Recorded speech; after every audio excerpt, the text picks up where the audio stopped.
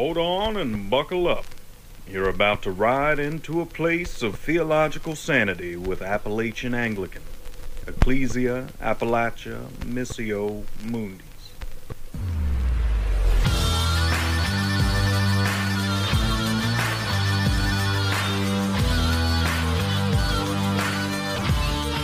And we're back with another episode of Appalachian Anglican. I'm Joshua. I'm Adam. And I'm Daryl. Today we're going to be talking about wax tablets. What? The Tabula Rasa. Yes. Tabula Rasa. That's right. Tabula Rasa. Why is it a wax tablet, Josh? What is that a reference to? In Roman times, it was a blank slate that was impressed upon by writers in different ways to record things. I see. So instead of like a chalkboard or a dry erase markers, because, you know, the Romans were famous for their dry erase markers. Absolutely. They had wax tablets. There's just a permanency about dry erase markers. Yeah. You know, I think in The Chosen, do they not have Matthew's character walking around with a wax tablet keeping notes? They do. Because that's from Papias. Papias, the early father. He was the bishop of Hierapolis. Hierapolis, Paul mentions. And if I remember my geography correctly, it's in the Lycus Valley, the Wolf Valley, lycanthropy. You've heard of werewolfism? The Lycus Valley. And it's from Hierapolis and Colossae that particular cold and warm springs were taken through aqueducts to the city of Laodicea, where it was lukewarm. It became lukewarm by the time it got there. So these are Bible places and people. Papias wrote his gospel. Matthew wrote his gospel by taking notes while Jesus preached. And if he did, it was probably something comparable to these wax tablets. But why talk about Tabula Rasa here for Appalachian Anglican? What's going on with that? My critical thinking hit a wall. So I'm thinking it has something to do with the reading of scripture. So are we talking just about actual writing utensils? Like, are we pretty much just like Dunder Mifflin here talking about pushing some paper products? Or are we actually talking about maybe something? No, it's probably Abraham Lincoln using the dirt and sawdust on the back of shovels to write. Is that right? I mean, I didn't know he did that. Or maybe a philosophical term. Yeah, that's true. I was trying to inhale the philosophical aspect of this. So you were vaping John Locke. Yes. Let's not do that. Vaping's not good for you, buddy. You know what I mean? Let's avoid that altogether. Okay. No secret John Locke tobacco leaves in the basement. We're gonna let that go. I had a guy in my church one time that he was doing that. He brought me over and was like, "So should I tithe off this money I'm making from selling these tobacco leaves?" I didn't know what to say. I was kind of in a shock. Like as one of my few times in my life, I was literally lost for words. I'm like, we're standing here in the basement, and from the rafters of your floorboards are hanging all of this tobacco that you are processing. And it was tobacco. It wasn't anything else. Yeah. It was just like, man, this is a new one for me. I've not, you know. That's funny. Hey, cash crop of the South. I don't. Look, one of my former pastors used to say, happier than a dead pig in the sun. And I thought, if that's not tougher than Tarzan's feet, I don't know. I don't know. What do we do with this? But yes, the philosophical perspective of Tabula Rasa by John Locke, that we are essentially clean slates as human beings, that our minds are blank chalkboards. They're blank dry erase boards. And we become what we become through our experience. Think of the whole nature versus nurture kind of argument. We become what we are nurtured to become. We become what we're educated to become. And we could take that philosophical perspective all into many other things. And I just alluded to them, like education and other things, other formation issues. And I don't want to downplay that, but we want to take it and translate that idea into the reading of scripture. So if our listeners have heard the 2 episodes we did on Nuda Scriptura, this is going to be a comparable idea, but we want to turn the idea a little bit. It's like when you hold a prism up to the light and you turn that prism around, you get different variations of light that come through it, or holding a diamond up or something. So we want to take this idea and turn it a little bit to help expand what's going on here when we approach scripture, tabula rasa, or we approach the history of the church, tabula rasa. And this is going to have to be another topic we talk about at length, but I want to point this out for our listeners. History is tradition. History is not just the recitation of facts like Abraham Lincoln or John Locke as historical people. History isn't just the facts. History includes the arrangement of those facts and what those facts mean, i.e., story or narrative. So history is our self-understanding about the world and the people that preceded us. And we receive history in the same way that we receive anything else. It comes from someplace else and we enter into it. We participate in it. When we talk about sacred tradition, capital T tradition, when we talk about sacred tradition, we're talking about the living meaning, the living understanding and interpretation of Scripture as that has been manifest and realized in the life of the church. And so when we talk about the church being the guardian, the custodian of the tradition, we're saying the church is the right preserver of history. And in that, at the very root of it, is the inspired word of God. And so when we go back and appeal to Scripture, we must do so within the history, within the sacred tradition. Otherwise, we exit the living memory of the church, which is the act of the Holy Spirit, and we come back to Scripture, tabula rasa. We come back to it with a clean slate, with the irony being, there is no such thing. If you reject the history, you reject the sacred tradition of the church, something else will fill its void. There is no negative space. There is no void, really. There is no vacuum from which you can approach the text of Scripture and then to begin to discern what it means apart from the sacred tradition. It's not possible. And so we're going to kick that idea around a little bit more today, and hopefully it will be beneficial. Yeah, and I think even a lot of my, I guess, formal interpretive training, key emphasis on formal, was really about how you can't really observe it, but it was from a different perspective, and that is the immediate context of the players and the characters within Scripture. And so church history doesn't have a whole lot to do with that. I mean, sometimes you'll hear, well, so-and-so said this or so-and-so said this, and it's just this battle of the moderns that are essentially looking at it and be like, well, I think this meets the context of this particular passage. And that's what most of modern exegesis, a part of from the history of the church, is done, which is very different than even what we're talking about here. One of the things last week on a conversation that we had with Bishop Ackerman was he called it Neo-Mormonism. Yes. And so that's really... That for our listeners, that's on a different podcast. It is. And yes. I this isn't about a plug. It just has to do with make a shameless plug. Go ahead. So the Forward in Faith North America podcast. There we go. Definitely go and check that out. There's a lot of good information on there. But Bishop Ackerman, one of the things he says is it's Neo-Mormonism, in this idea of the church either failed or the church ended until a certain point of history. And he goes through and gives some examples. Well, unpack that for a second, because what is the main tenet? One of the main tenets, Josh, because you love apologetics. Oh, yeah. And you love talking to Mormons. You do. You have, well, I won't say anything else beyond that, even though we would laugh heartily. I don't think our listeners would understand. There is no let the reader understand with that statement there. What is one of the principal tenets for Mormonism? What are they? What do they believe about themselves? That they're angels from heaven? No. Think about origin story. Yeah. Philosophically. Oh, that they're Jews? No. I'm not asking the right question. Because when I say this, you're like, oh yeah, that's what they mean. They believe in the restoration of the church? Yes, restorationism.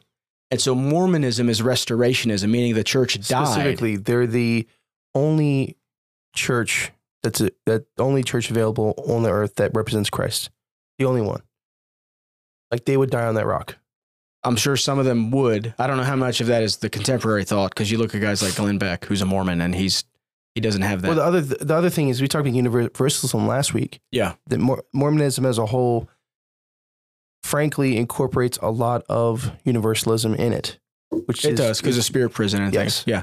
But what we're hitting at for here, though, is the restorationism idea. Yeah, correct. And that's where you're at. The church died, and somebody had to bring it back to life again.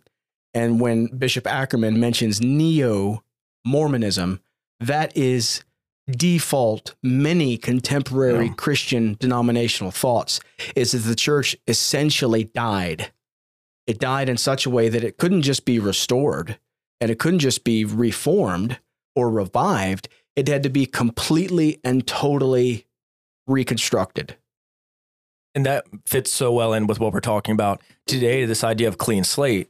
And so it may not, like that clean slate might be saying, well, the church died, and so it has to be restored. And fortunately, our particular organization, denomination, whatever you want to fill in the blank, we started it again. And he gives the example, the saddest is, well, it died and it didn't start until me and my generation. Right.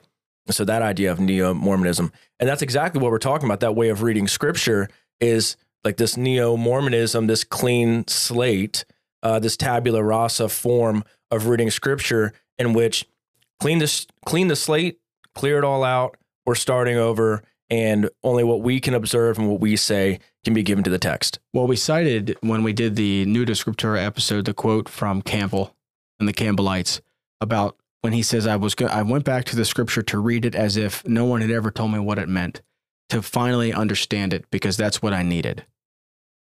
And as much as people want to appeal to the reformers for that practice alone is not a Christian principle, nor is it the principle that most of the magisterial reformers were insisting upon. When they talk about scripture being the final authority, some of them will say that, and then, underneath of that phrase is, my interpretation of scripture is the final authority.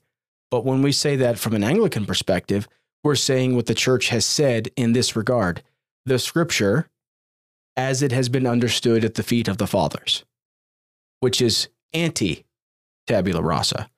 But we want to just focus on the tabula rasa and give some more examples on that today. So let's look at our first scripture here in Romans 10, and starting in verse 8, Paul writes, "But what does it say?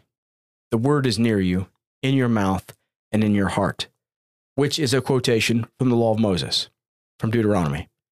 Paul says, that is the word of faith which we preach, that if you confess with your mouth the Lord Jesus and believe in your heart that God raised him from the dead, you will be saved. For with the heart one believes unto righteousness, and with the mouth confession is made unto salvation. For the scripture says, whoever believes on him will not be put to shame. For there is no distinction between Jew and Greek, for the same Lord over all is rich to all who call upon him. For whoever calls on the name of the Lord shall be saved. Notice the chiasm structure there, which is like A, B, B, A, confess, believe, believe, confess. And then notice the emphasis on calling upon the Lord to be saved, and how that's, the theme repeats itself in the passage. Here's a tabula rasa reading. Are you ready? You don't need to be baptized, because baptism would be at works, because the Bible says, just believe and confess upon the Lord and you shall be saved. That's eisegesis, and it's tabula rasa. As a matter of fact, it's very difficult not to engage in the two of those things at the same time. If we want to know what that scripture means, we have to go back to Romans chapter 6 and other passages in the gospel, or even in this letter, where Paul says in Romans 6:1, what shall we say then? Shall we continue to sin that grace may abound? Certainly not. How shall we who died to sin live any longer in it? Or do you not know that as many of us were baptized into Christ Jesus, were baptized into his death? Therefore we were buried with him through baptism into death, that just as Christ was raised from the dead by the glory of the Father, even so we also should walk in newness of life. So when and how are we saved? When is it that we call upon the Lord and we receive the newness of life that he gives us? In baptism. You see, if you adopt a tabula rasa approach, and this is just one example, and it's connected in this case, this example with eisegesis, reading one passage of scripture to the exclusion of the rest and to rip it out of its context. Even in this place here, the context of the letter. But think about this as it regards the number of people who say they don't need to be baptized to be Christians. They don't need to be baptized to be incorporated into Christ. Where Paul is very clear in Romans 6 how this happens. Jesus is very clear in his the Great Commission passages out of the Gospels to go and to baptize all the nations. And when we approach Scripture with the idea that we can look at it and we know what it means without listening to what the church says about it, then we will interpret it the way that we want to. We interpret it incorrectly.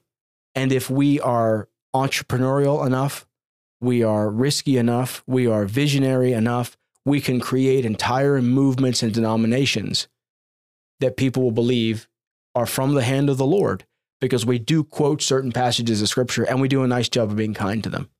But in the process, no matter how powerfully gifted we are in our spiritual lives, like you could be, that's the warning of the Sermon on the Mount. You could be operating in signs and wonders, you healing the sick, raising the dead, casting out demons, and ultimately Jesus doesn't know you. Tabula rasa helps foster that terrible, terrible deception. Well, and you think about it, what's one of the worst things today? We talk about this, but I think this season has really been a theme, is the idea of inclusiveness. What is one of the biggest enemies of being inclusive? Bias. And so when part of the tabula rasa is removing that bias and saying that's not a good thing because we need to read this new and fresh and differently. Bias is a good thing. The bias in how we come to the scriptures, if we come to it at the foot of the fathers, it comes with a bias. We change the way, like when you're reading this, you're thinking about baptism. You're thinking about, I think in my mind, when I like reading this, I'm thinking of the liturgy as I'm reading this. Right. I'm actually the images of people that have been baptized in our church, or like these are all things that are happening in my mind. And that comes by because of the bias of reading the text at the foot of the fathers. John 1:14 says that the Word became flesh and dwelt among us, and we beheld his glory. So when the invisible God puts on visible flesh, we suddenly see God. It sounds kind of elementary, but it's incredibly true.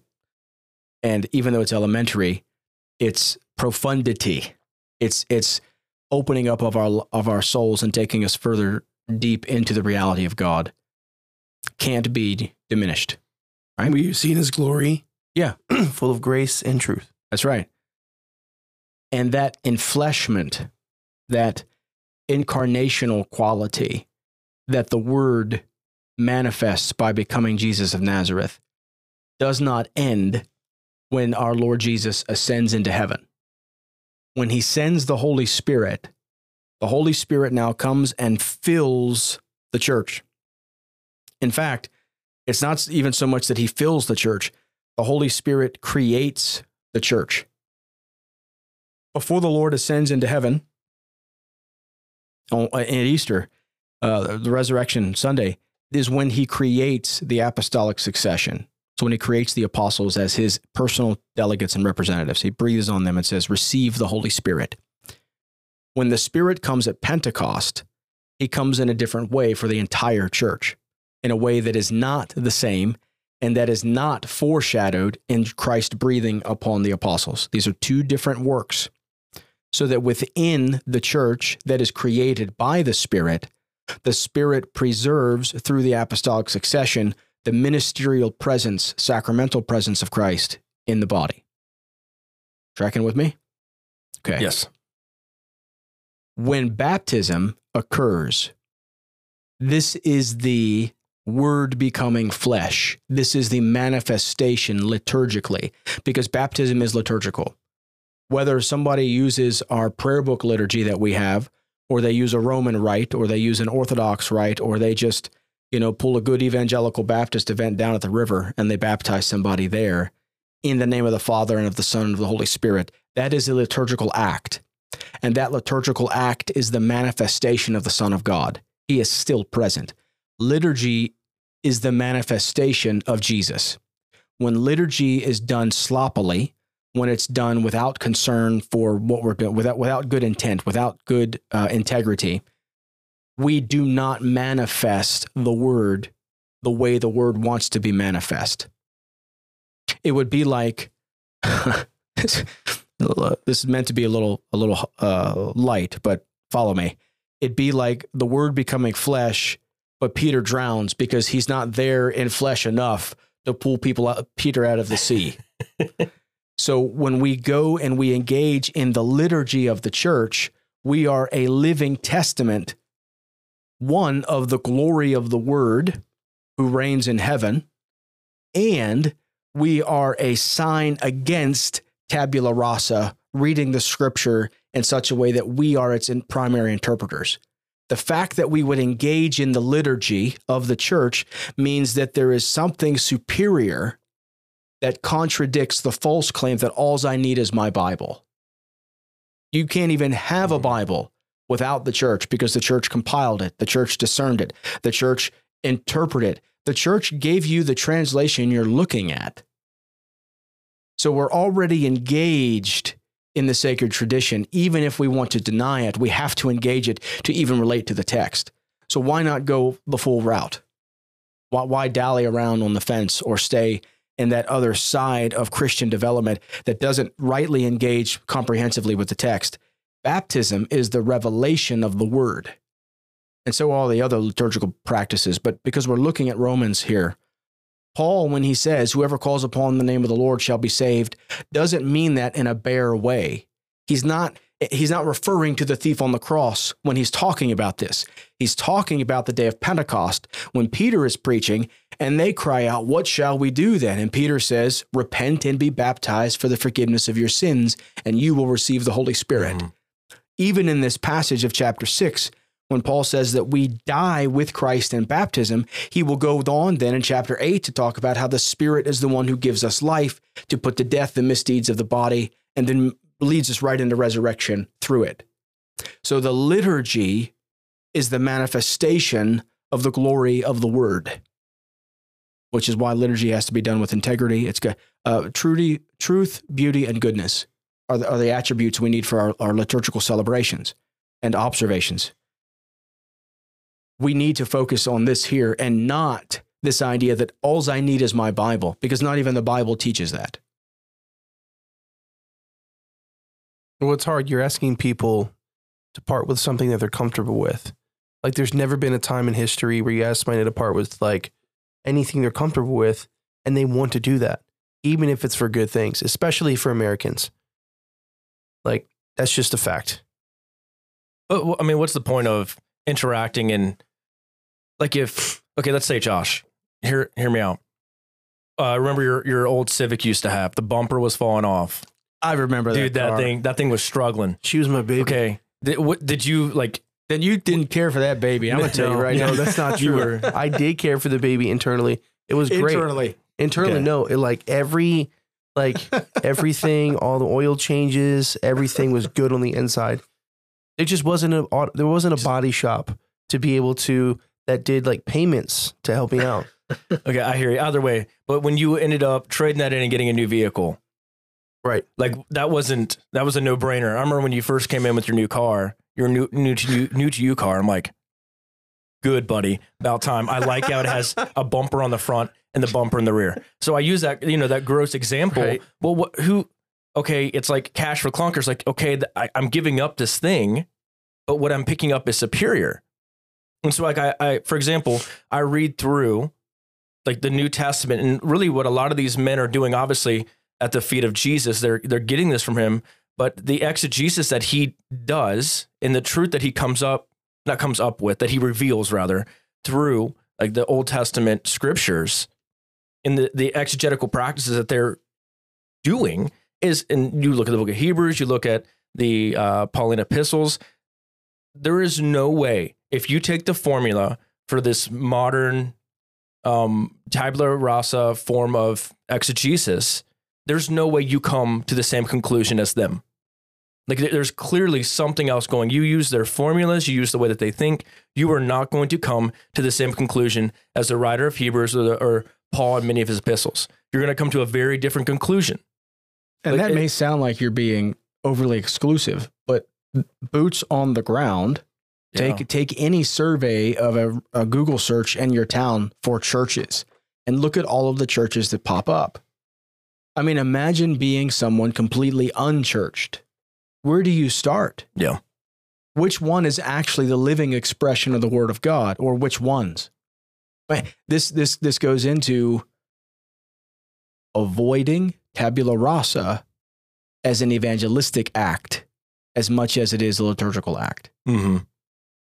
Do we live into the unity of the church, and do we contend for the unity of the church, even to the exclusion of laying aside our particular preferences?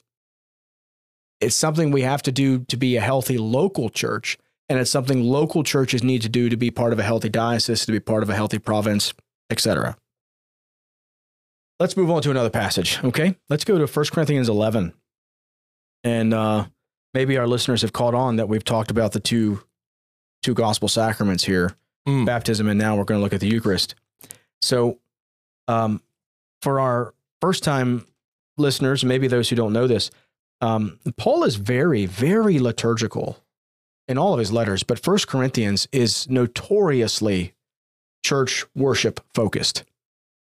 Starting in chapter 10. I mean, in chapter 8, he talks about not eating food sacrificed to idols. So you've got to come away from the pagan practices that you're accustomed to, right? I mean, you can kind of see that progression. He talks about the warring factions within the church in the first several chapters and how the gospel doesn't call us into divisiveness. The gospel doesn't call us into, our party spirit of which apostle we like the better because he's got the kind of gifts, spiritual gifts that we want. And then he takes it into the sin issues, the horrible sin issues of chapter 5, the kinds of sins that even the pagan world, held their nose up at, into lawsuits against each other. So he goes into all of this activity and practice that the Corinthians that are engaged in that is wildly inappropriate, not just for the people of God, but even for pagans, right? So then when you come into chapter 7, he starts to shift a little bit and starts talking about right, proper sexual relationships, because the Corinthians were notoriously debaucherous. If you wanted to insult a man in the ancient world, you didn't call him a rich man north of Richmond. You said he was a Corinthian. you insulted him by saying he Corinthianized. He's a Corinthianizer. He's a Corinthian because it was just so lewd. Lewd means debaucherous. For those who don't know what that word means. Look, man, I don't assume people know some of the older English phrases. But anyway, you come into chapter 8, now he's saying, come away from, these particular sins. And he starts talking about more of this. You get into chapter 10, now he's hitting on baptism. And he's paralleling Israel coming out of the Red Sea to our experience of being baptized. Now, there's a principle of apostolic interpretation that's called typology. If this was the case under that covenant, how much more is it the case under this covenant? And it's in that same passage, he starts talking about the altar that the Old Testament priests ate from and participated in, and how we participate at the table, and that participation in the table is a participation in the altar. He's paralleling these ideas. The gathered assembly is the living temple of the Holy Spirit. He emphasizes this all the way back to chapter 3, again in chapter 6, and he's developing it even more here in chapter 10. When you come to chapter 11, the beginning of chapter 11, he's still talking about their public gathering, and all the more so now he's talking about how they observe and celebrate liturgically. And he will do this in chapter 10, 11, 12, 13, and 14, and in 15 he goes back into more doctrine about the resurrection. Okay? Well, here is the core, one of the core themes of that series of chapters in chapter 11. He begins by talking about women's role of prophesying with their head being covered. We don't have time to get into that one, tabula rasa, but that would be a worthy study. So for all of you out there who have never considered this, there are 5 times in this letter where Paul says you've got to stay in step with the rest of the churches, and women veiling their heads is one of them. Yeah, so ladies, cover your heads. Well, I'm just playing. I'm just joking. Well, I tell you what, up until 1968-ish, that is exactly You said they what always did that. all the churches said that. I mean, even when I was in Bible college years ago, I knew who went to what kind of church based upon the hat wear that the ladies had when they came in for lunch. we knew what kind of church they were in. All that's faded out because, even getting dressed in clothing to go to Walmart's changed. I mean, all of that's changed. The point I'm making is the principle of veiling goes far beyond hair covering, and do a word study on veil all the way back to Genesis through the Revelation. And then how often Paul uses the word veil. So he'll talk about a head covering here, but then he talks about the veiling of the gospel. There's all kinds of symbolism that's packed into this, and I can't unpack it right now, but I'd recommend it to our readers. It's as soon as he finishes this in verse 11:16. If anyone seems to be contentious, we have no such custom, nor do the churches of God. Now, verse 17. In giving these instructions, I do not praise you, since you come together not for the better, but for the worse. For first of all, when you come together as a church, I hear that there are divisions among you, and in part I believe it. So now he's referring back to even what he began with in chapter 1, 2, and 3, chapters 1, 2, and 3. For there must also be factions among you, right? And he goes on down and pointing this out to them. He says in verse 20, when you come together in one place, it is not to eat the Lord's Supper. He's saying you're doing such a bad job. I can't even call what you're doing a Eucharist. In fact, it's such a bad job. Some of you are sick and some of you have been killed by the Lord Jesus for mishandling his body and blood. When he says that they have not rightly discerned the body and blood of the Lord, is a reference not just to the Eucharistic elements of bread and wine, which it is, it's also a reference to one another. Imagine the kind of healing revival, renewal, healing graces, if you will, we could see spill out across a region if the churches started to rightly honor each member.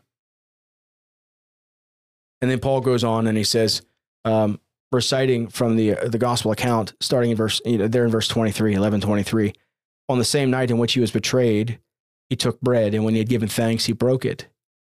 Verse 25, in the same manner, he also took the cup after supper, saying, this cup is the new covenant in my blood. This do as often as you drink it in remembrance of me. For as often as you eat this bread and drink this cup, you proclaim the Lord's death till he comes. Tabula Rasa would say crackers and grape juice. Tabula Rasa would say Doritos and Pepsi. It would say whatever you need to pray over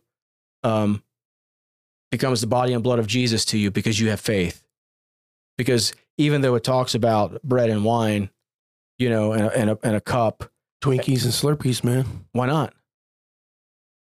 Seriously, I mean, when you approach this tabula rasa as a clean slate, you will come away with this idea that, well, as long as we do it with faith, as long as we're sincere about loving Jesus, as long as we're sincere about wanting to do what's right to God, he receives it.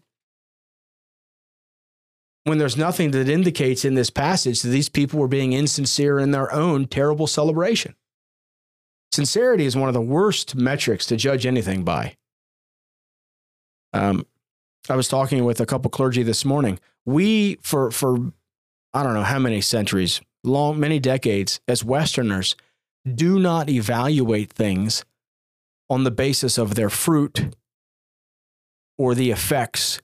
We evaluate on the basis of the intent or the seed. Jesus does not judge us on the basis of our intent. He judges us on the basis of the fruit that we bear. So we must evaluate things on the basis of the fruit that they bear. We know a tree by its fruits that it bears. Right. Not on the basis of intent. Because intent is easily deceived. Whereas what is manifestly present is easily judged. The fruit is either good or bad. The Corinthians are intending to do this. And he's like, nah, no, you're not. Well, that right there speaks to intent. Yeah, I mean, I guess kind of even further, what you're talking about here is like specifically that the Corinthians, they may be intending whatever, but it's irrelevant. Their intentions aren't as significant as they're not. It's not going to be going about the correct and appropriate way. Do you know what the text seems to indicate? And this is going away from tabula rasa and looking at the text in the light of the teaching of the church. Do you know what the text indicates, what the church says is the reason why they feel a kind of liberty, why they feel that they can act this way? It's not just generic hubris here. Because they've been given over to stuff? No. Okay. No, not because the Lord's given them over. That's a Romans 1 thing, and that's about the culture. Mm-hmm. It's because of their spiritual gifts. It's because they don't lack any gift. It's because, go back to, keep your finger there. We'll come back to the Eucharist thing in a minute. Go to chapter 1 and look at what Paul says to these people that he doesn't say to any other church. And I frankly don't know that if I've ever been in a particular congregation where this was the case. He says in chapter 1, starting in verse 4. I thank my God always concerning you for the grace of God which was given to you by Christ Jesus, that you were enriched in everything by him, in all utterance and all knowledge, even as the testimony of Christ was confirmed in you, so that you come short, or you lack nothing, in any gift. He says they do not, this Christian church in the Corinthian church doesn't lack any spiritual gift. They have gift upon gift upon gift, speech, knowledge, and power. They're all there. So why do they conduct themselves the way that they do? Because of all of their spiritual gifts. They take their spiritual gifts, i.e., the manifest presence of the Holy Spirit, as the sign that they have permission and license to disobey their bishop, to walk out of step with the rest of the church, in a nutshell, to violate the one holy, Catholic, and apostolic nature of Christianity. And Paul says they're doing this at their own peril. Jesus is striking them sick and causing some of them to go to sleep, i.e., he's killing them. Now, he's killing them so he can keep them in the kingdom of God. He's not killing them to consign them to hell. He's killing them because they're doing such a terrible job in order to ensure that they remain with him on the final day. He's taking them out. He says that in chapter 11.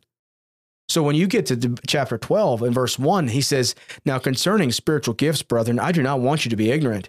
He's not saying they're ignorant of what they are and how they operate. He's saying you're ignorant about why they're operating and what's supposed to be happening to you because of it. That's why he gets into this stuff with him about women prophesying in chapter 11 and being veiled, and then about them not speaking in chapter 14. Because who elevates anybody that's not gifted by the Spirit? I don't know. And he's saying the presence of the gifts of the Spirit's gifts do not authenticate something or someone to an extent that you violate the teaching of the church, that you walk out of step with the church. Tabula rasa instinctively causes us to walk out of step with the church. And as we're walking out of step with the church, to set up ourselves as our own pope, as our own arbiter of what is right and true and good, and not the conciliar magisterial teaching of the body that has been once for all given in Scripture and that has been articulated successively through history, so that every articulation that has been successively given through history does not contradict what preceded it, but expands upon the truths that preceded it to fit the contemporary challenge. Innovation and novelty is tabula rasa. It's when we go back and we say that our ancestors, the mind of the entire church, made a mistake. We have to change it. Or we get to innovate something new because our ancestors were ignorant of this possibility. Neither one of those are true.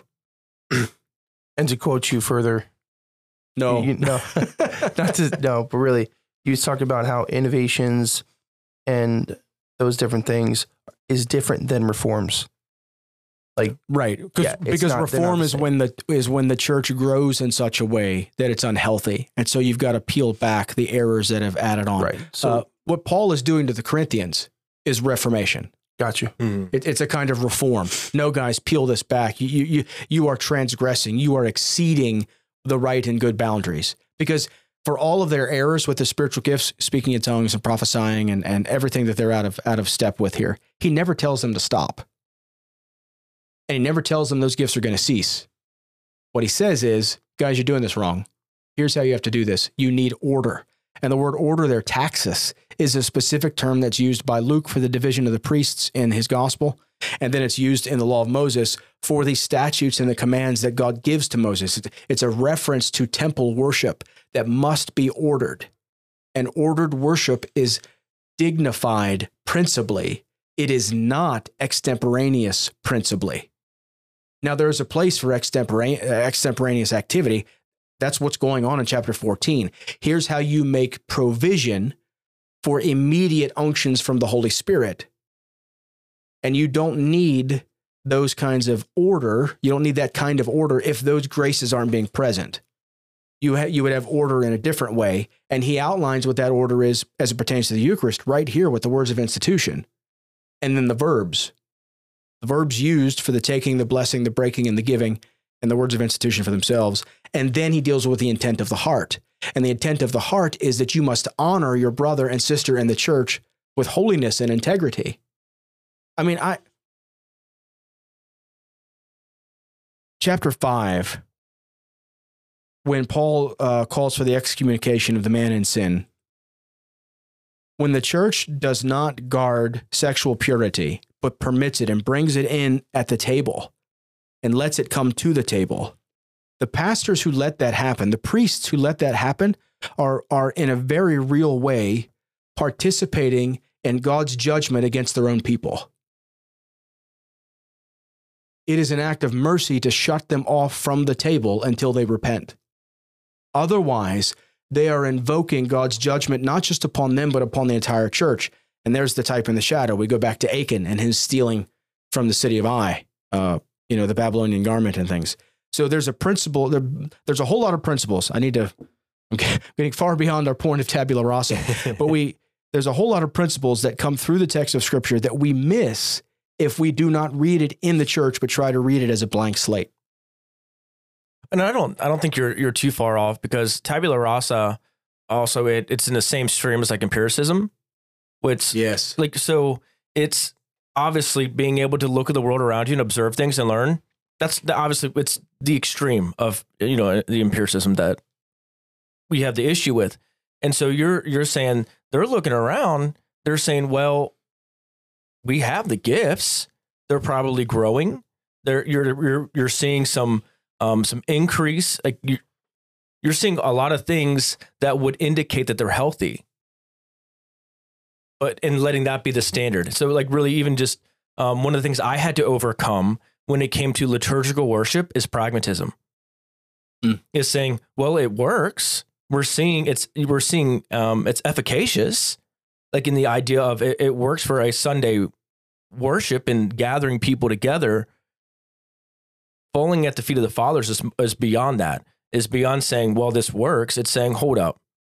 Why are you special? Why are you the way you are? You need to calm down here a little bit and submit.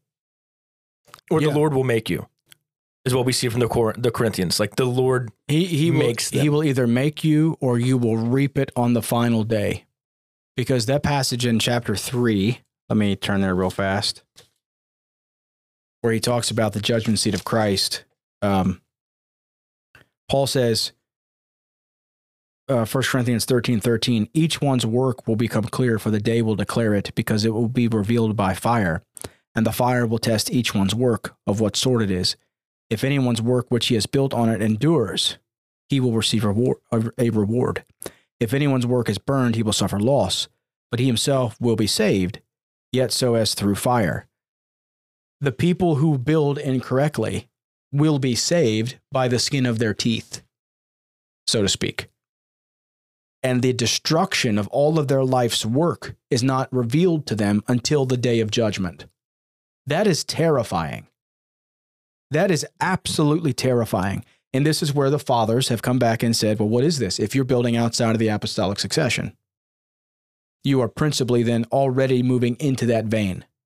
Now, let me allude to something the Bishop Ackerman said in that podcast last week when he quoted Michael Ramsey talking about apostolic success. Mm-hmm. Yeah. Which is right. Apostolic success, we've talked about this principle at work. When the Holy Spirit raises up people to correct the deficiency in the church, now those people need to be, they're part of the church, but they're outside of, they're in a prophetic vein, like Elijah. He raises them up to correct and to restore the church, not to create a different one or to create an alternate one. And when our pride gets in the way on either side of that line, we can actually be at war with the Holy Spirit. And he will still use our work to save other people, but we will have no reward on the other side because we didn't build on Christ, which was the unity of the church. When you come back to chapter 11, when he says that they have not rightly discerned the body of the Lord, yes, it's the elements of the bread and the wine, but it's the entire passage of the text. I mean, disunity, sexual immorality, lawsuits, misuse of spiritual gifts, all of that stuff is packed into not discerning the body and blood of the Lord. Heresy, not discerning the body and blood of the Lord. Because he'll say in chapter 15, they're doubting the resurrection itself. So these are very significant points. But if you approach it tabula rasa, not only do you miss all of this other stuff, you come away saying Doritos and Pepsi can be my communion. Because I just mean it to be that way. Now, the thing is, a lot of people would say, well, no, just read the text of Scripture and it becomes evident. If it worked that way, sure. But if it worked that way, then we would all be of one mind. And it doesn't, which is why we need the sacred tradition and we need to receive the Scripture within that, interpret it within that, and then walk it out and flesh it as part of that. That's how we become successors and how we become predecessors in the same act of our own life. I had a conversation about that with this Catholic woman that I work with. And she was saying how, talking about love and stuff in the Bible and how it's great and everybody can read it in their own language. I was like, well, that's nice. But, you need, it needs to be interpreted. So if it's not rightly interpreted, it can really cause destruction or harm to people. Then on the other hand, and this is quoting you a long time ago, you talk about how it's a gift to have the word of God in any other particular language that's plain to other people and different peoples. But most of the time, especially in America, they have these Bibles and they're just sitting collecting dust in a room on a bookshelf and they're not being used. So as much as it's plain, many people don't even pick it up and read it, even though it's in their own language and it's just sitting there. Well, and as much as I'm an advocate for Scripture study, and we need to be regularly in the Word of God, it's more important that you obey the things that you already know. Bishop Ackerman said this too, and it's a theme we've been hitting on in our Sunday school class for a couple of years. We got a whole lot of information. We have very little formation. How do I take the things that I already know and I make them practically my life? And I mentioned this in our own Sunday school this past week. It's one of the reasons I was emphasizing the liturgy, the prayer book form has got to be the focus of our praying and our living. We have to live and pray through the language and then the rubrics of the prayer book, not just for liturgical purposes, but how those liturgical purposes shape us as a living community that has a distinctiveness that comes from the hand of God. Otherwise, the Scripture just becomes words on a page. And Paul is railing against that to the Corinthians in the second letter to them. You have to be a living epistle. Don't participate in veiling the glory that's supposed to be revealed. Some things are veiled, some things are hidden, and we discover them by seeking the Lord. One of the reasons we veil the Eucharistic elements, we veil the chalice and the paten, is because Christ is veiled. He's not manifestly revealed in creation as it was when he walked around on the shore of, the Sea of Galilee. His veiled glory is manifest through the living church.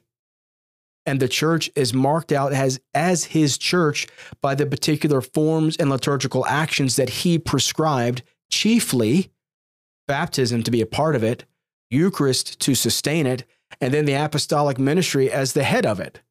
So there is that entire community that's operating as his body until he comes again. Scripture needs to be read within that community, not outside of it, not tabula rasa. Well, I mean, this is the first time that I've come across the phrase tabula rasa. It is?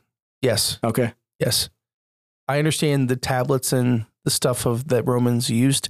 I didn't know it was tabula rasa. I mean, that's also cool, but I mean, so if you guys have any further questions concerning tabula rasa, or I tell you what it is. Let me parallel on that idea for a second. The blank wax tablet. When you approach Scripture as tabula rasa, you take the Scripture as if the Scripture is a blank page and doesn't already have the words that are printed on it, and you write your own. When you separate yourself from the living tradition of the church and what the Scripture has always meant in that church, his church, the body, even though there are printed words of Scripture on the page, you are essentially erasing those words and putting your own in its place. and creating an idol unintentionally, as it is. But again, if you have any more questions about if you're doing that and you want to understand, like have any other questions, you can, or other questions about interpretation that Father Daryl was alluding to, you can email him at daryl@ascensionwv.org. And, but that's going to cut it off for this episode. I'm Joshua. I'm Adam. And I'm Daryl.